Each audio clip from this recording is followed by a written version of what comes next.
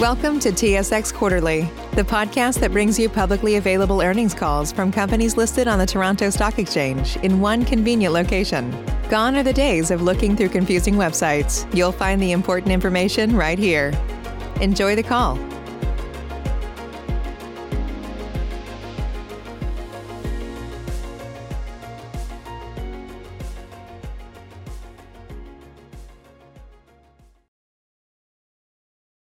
Good morning, ladies and gentlemen, and welcome to the Supremex third quarter 2021 earnings conference call.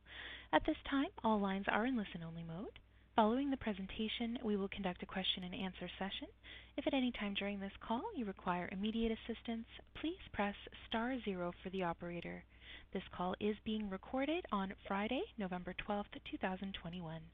I would now like to turn the conference over to Jennifer McCaughey. Please go ahead. Thank you, operator. Good morning, ladies and gentlemen, and thank you for joining us for Supremex third quarter conference call. My name is Jennifer McCaughey from Maison Brisson Communications, an investor relations consulting firm supporting Supremex with IR activities. With me today is Stewart Emerson, President and CEO, and Mary Chronopoulos, Chief Financial Officer and Corporate Secretary. Following their comments, we will open the call for questions.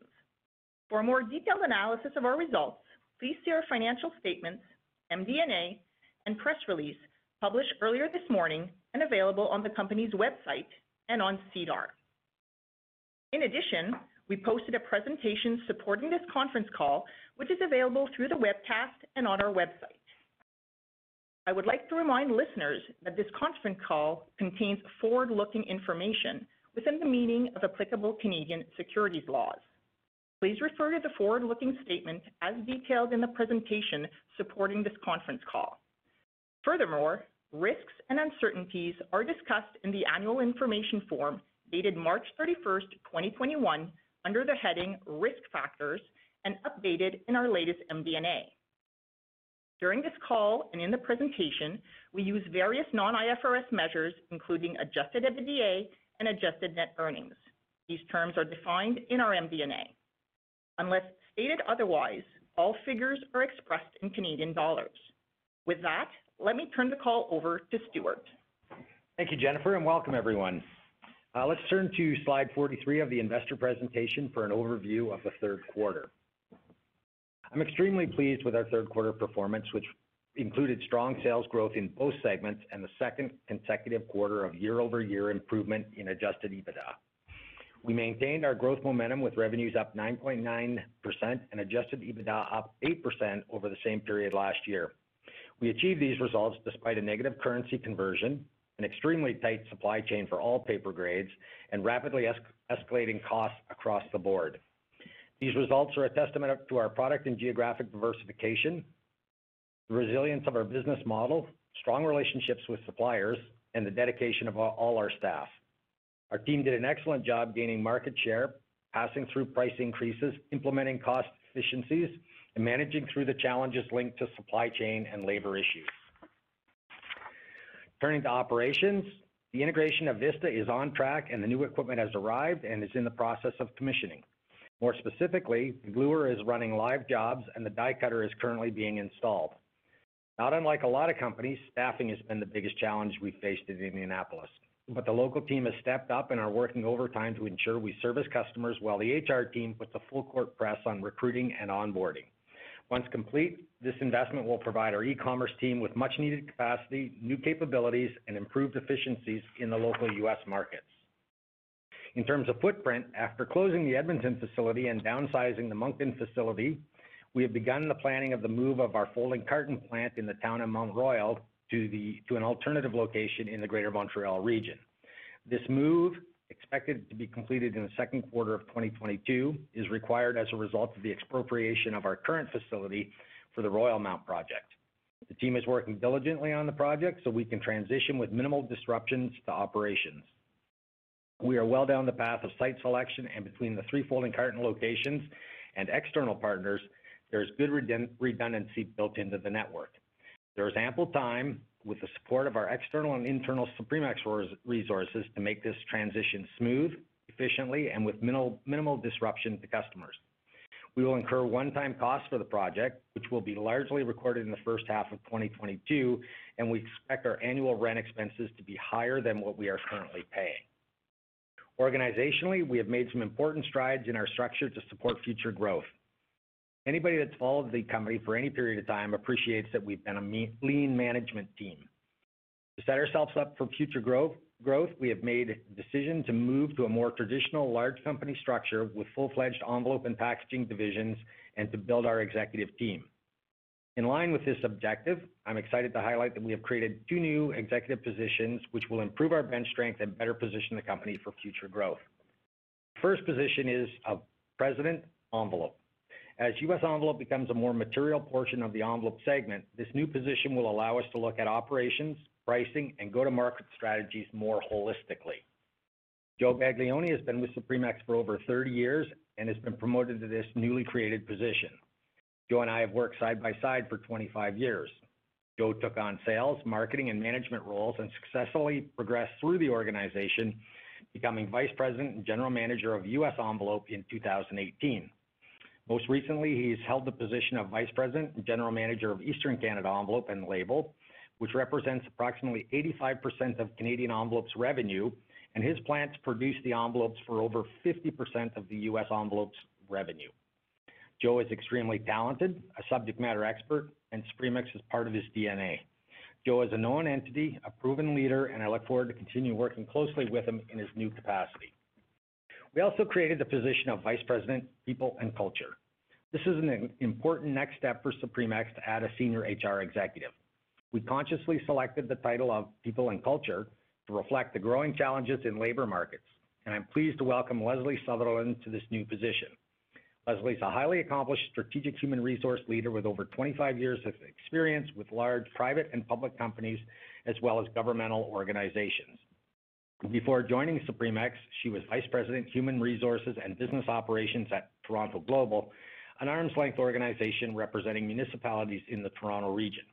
I'm convinced that Leslie's experience and skill will make an immediate contribution to the team. Welcome aboard, Leslie. Over the next few quarters, we are hoping to announce other key additions to the team. In summary, we had another very good quarter and are positioning the company for future growth. With that, I'd like to turn the call over to Mary for a review of our Q3 financial results. Mary? Thank you, Stuart. Good morning, everyone. Turning to slide 44 of the presentation for our top-line review. Total revenue was up 9.9% to $54.8 million from $49.9 million last year. Revenue from the envelope segment was up 8.5% to $37 million. Canadian envelope revenue grew by 2.7% to $22.3 million. Average selling prices increased by 8.5% from last year's comparable period, primarily resulting from price increases swiftly implemented to reflect rising input cost inflation and from changes in the product mix. This was partially offset by a volume decrease of 5.3%, stemming from the secular decline affecting the envelope market. Revenue from our U.S. envelope activities increased by 18.7% to $14.7 million.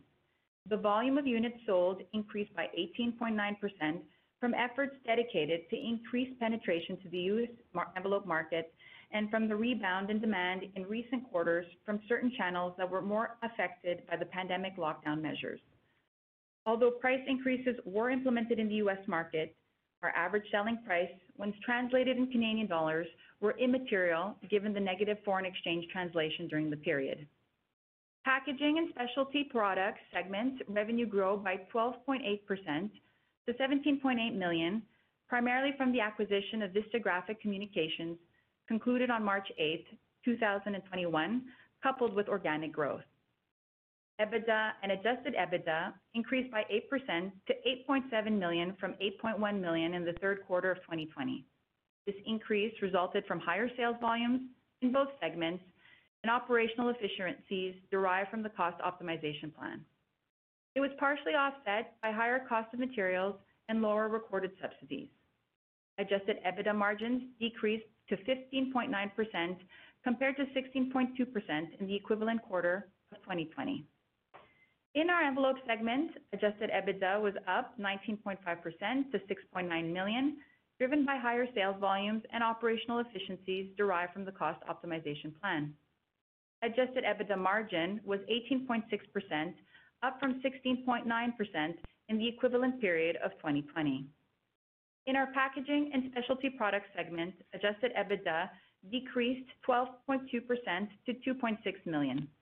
These results reflect an unfavorable product mix, partially offset by increased sales volumes and the contributions of the Vista acquisition. Adjusted EBITDA margin was 14.4% compared to 18.5% in the equivalent period of 2020. Driven by higher adjusted EBITDA, net earnings and adjusted net earnings increased to 3.4 million or 12 cents per share compared to 2.7 million or 10 cents per share for the equivalent period in 2020. Turning to cash flows and capital deployment on slide 47, cash flows related to operating activities decreased slightly to 6.7 million from 7.2 million in Q3 2020, mainly due to a negative net change in working capital adjustments, partially offset by higher profitability. Similarly, free cash flow decreased to 4.8 million in the third quarter compared to 5.1 million for the same period last year. We used our cash primarily to invest in CapEx for 1.5 million and repurchase shares for 700,000, as you can observe on slide 48. On August 27, 2021, we received approval from the TSX to renew our NCIB and purchase for cancellation up to 1.3 million of our common shares, representing approximately 5% of our 26.9 million issued and outstanding common shares as of August 18, 2021. Purchases under the NCIB will be made over a maximum period of 12 months, beginning on August 31, 2021 and ending on August 30, 2022. During the third quarter, the company purchased 292,400 common shares for cancellation under its current and prior NCIB program for a total consideration of 700,000. Year to date, the company purchased a little over 1 million common shares for a total consideration of 2.3 million. Subsequent to the end of the period, an additional 150,300 shares were purchased for cancellation for a total consideration of $347,855. Turning to the balance sheet on slide 49, during the quarter, we entered a series of annuity buyout transactions in order to reduce the risk profile associated with our defined benefit pension plan. We ended the quarter in a solid financial position. Total debt stood at 52.1 million, down from 56.8 million at the end of Q4 2020, despite an amount of 2.7 million used to acquire Vista Graphic Communications in Q1 2021. We ended Q3 2021 with a leverage ratio of 1.6 times, a marked improver over the 2 times at the end of Q4 2020. We also have over 50 million in available liquidity to pursue our growth objectives. I will now turn the call back to Stuart for the outlook. Stuart? Thank you, Mary. So looking ahead, we expect demand for our products to remain strong in the fourth quarter and into 2022, driven by increased activity, customers rebuilding inventory, a potential reemergence of direct mail, a robust pipeline in folding carton and e-commerce solutions, and our sales initiatives in the U.S. That said, we must still contend with the lingering effects of the pandemic on our activities and on global economic landscape. The 3 main concerns are persistent supply chain issues, primarily with paper procurement forecasted to last into 2023. Second, a rapidly escalating costs across the board. And third, labor shortages, which are constraining us from additional production hours and improving capacity utilization. That said, we are very well positioned to manage through these challenges, given the strength of our team and our diversified product offering. Our backlogs are strong, and we are confident in our supply chain. We believe we'll get enough paper to satisfy the demand created in 2021 and generate some modest growth in 2022, but the tightness in the supply chain might impede our ability to maximize the demand opportunity in front of us. Furthermore, we are currently operating at full capacity given the labor at our disposal and continue to successfully pass on price increases. In an effort to mitigate all of these effects, we continue to tightly control our operating expenses and use working capital prudently. In short, our near-term focus includes managing challenges related to the pandemic, integrating the Vista acquisition and completing the commissioning of the new equipment, transitioning to more value-added products in packaging, improving our customer mix in the U.S., building our bench strength, continuing to optimize our production capacity and capabilities to support our growth markets and planning the move of our TMR plant. In summary, we expect to continue to build on the momentum and finish 2021 on a strong note. Our long-term strategy remains intact. Leverage our Canadian envelope capacity, know-how, and cash flow to fund the pivot to packaging. Recall that our target is to generate 50% of our revenue from the packaging segment by 2025, and our last 12 months revenues in packaging are at 30% of consolidated revenues. To accelerate this shift, we are intensifying our search in strategic acquisitions. Given our scale in the envelope segment and our strong financial position, we are well positioned to execute on our growth strategy. This concludes our prepared remarks. We'll now be pleased to answer any questions you may have. Operator? Thank you. Ladies and gentlemen, we will now begin the question and answer session. Should you have a question, please press the star followed by the 1 on your touch-tone phone. You will hear a 3-tone prompt acknowledging your request, and your questions will be polled in the order they are received. Should you wish to decline from the polling process, please press the star followed by the 2. If you're using a speakerphone, please lift the handset before pressing any keys. Your first question comes from Neil Linsdell with iA Capital Markets. Please go ahead. Yeah, good morning, guys. Congratulations. Pretty good results, especially given the environment. Talking about the average selling price increases that we're constantly seeing, are we getting to any kind of point where this is going to become problematic and you're going to get customers that seek alternatives to your products, or is this more of a changing mix, or just everybody's accepting because of the inflationary environment? What do you see for that? What's so special about Hero Bread's soft, fluffy, and delicious breads, buns, and tortillas? These ultra-low net-carb baked goods contain 0 sugar, fewer calories, and more protein than the leading brands, and are high in fiber to support gut health. Shop now at hero.co. It's a good question, Neil. I mean, I would say it's the latter. Right now, customers are more concerned about supply than they are about pricing. They see their day-to-day personal lives, and especially with the shortness of supply, a lot more concern about can I get the product versus what is it going to cost to get the product. The long-term effect on sort of decline or secular decline, our products tend to be a relatively small portion of the cost of the end product for their customers.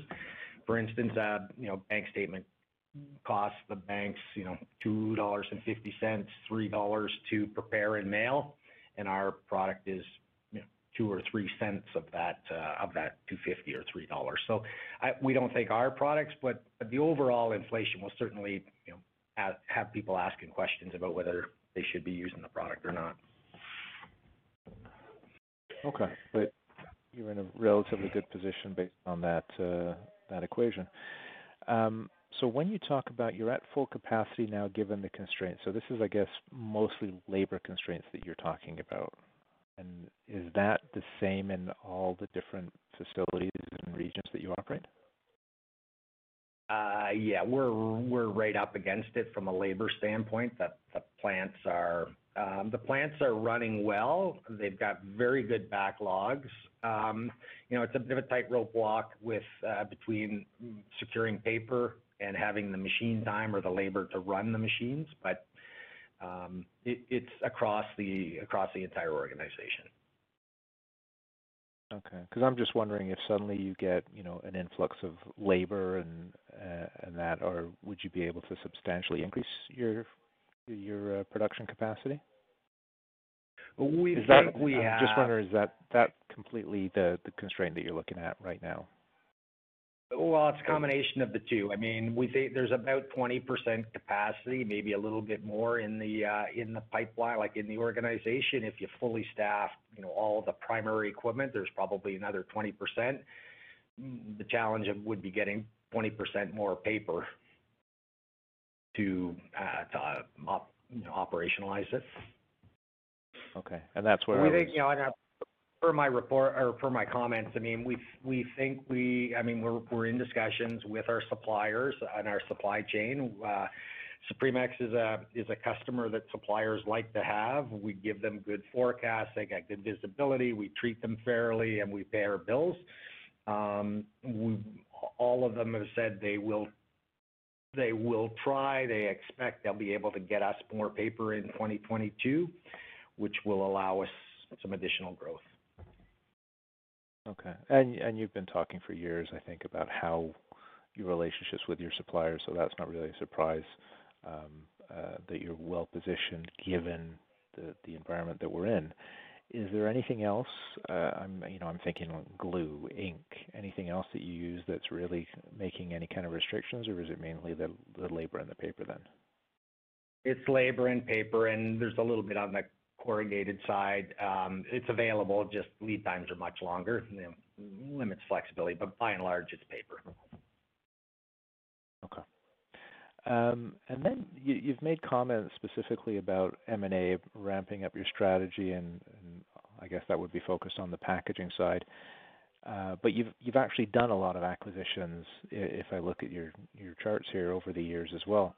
So how is your approach changing? Are you just putting more resources into it? Would you be going outside what your normal criteria were for acquisitions going forward? So, I mean, we referenced the change in the organization structure, and a lot of that's designed to bring some people in so that senior management has more time to dedicate to M&A. So that's part of it. Adding Joe will take a burden off some of the responsibility I have on that side, Leslie as well on the HR side. So I wouldn't say we're not changing our approach, but we're freeing up more time and resources to work on M&A. Is there a second question in there? Oh, yes. Our strategy remains the same in terms of filter. We said very clearly that when we went into packaging that we would focus in a geographic area, acquire until we got to the law of diminishing returns, and then we would change turn our attention to another geographic market. We think we've done that in Montreal. Our attention is turned to the rest of Canada, and we have a pretty robust pipeline. Okay. And then just one more on the equipment that you're having installed right now. Is there any kind of jump that we can expect at a certain date, and you've got a backlog of requirements that you are just waiting to be able to get out the door, or is this going to be more of a gradual ramp up as this capacity is added? A jump concerns me a little bit to commit to that, but it adds a significant amount of capacity in an area, in a geographic region where we're having tremendous success. So we've been significantly constrained on that e-commerce side from a capacity standpoint. This adds, the potential to add 6,000 more hours of production. So I wouldn't commit to jump, but it really is going to help us take advantage of opportunities. The other nice thing there is in the local Indianapolis market, we've partnered with a mill that's given us allocation for 2022 that we think will allow us to meet our growth objectives. Okay, I didn't mean to put words in your mouth as far as guidance. So, but the intent of the question was really to look at, so the capacity that you're putting in and the equipment and all the changes that you're making is really to address demand that is pretty much already there. This is not, we're going to put in the capacity and then we're going to go out and try and sell it. Is that fair? Correct. Okay. Correct. Good. All right. Well, good luck. Thanks. Thanks, Neil. There are no further questions at this time.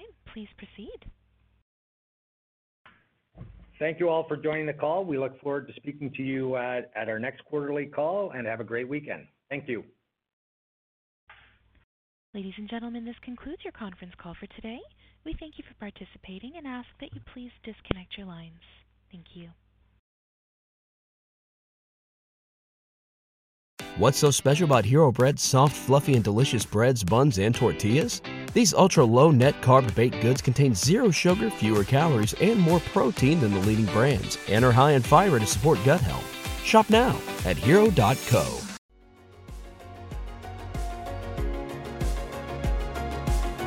Thank you for listening to TSX Quarterly. If you enjoyed the cast, remember to leave a good rating. And remember, for any additional inquiries, please consult the company's investor relations section on their website. See you next time.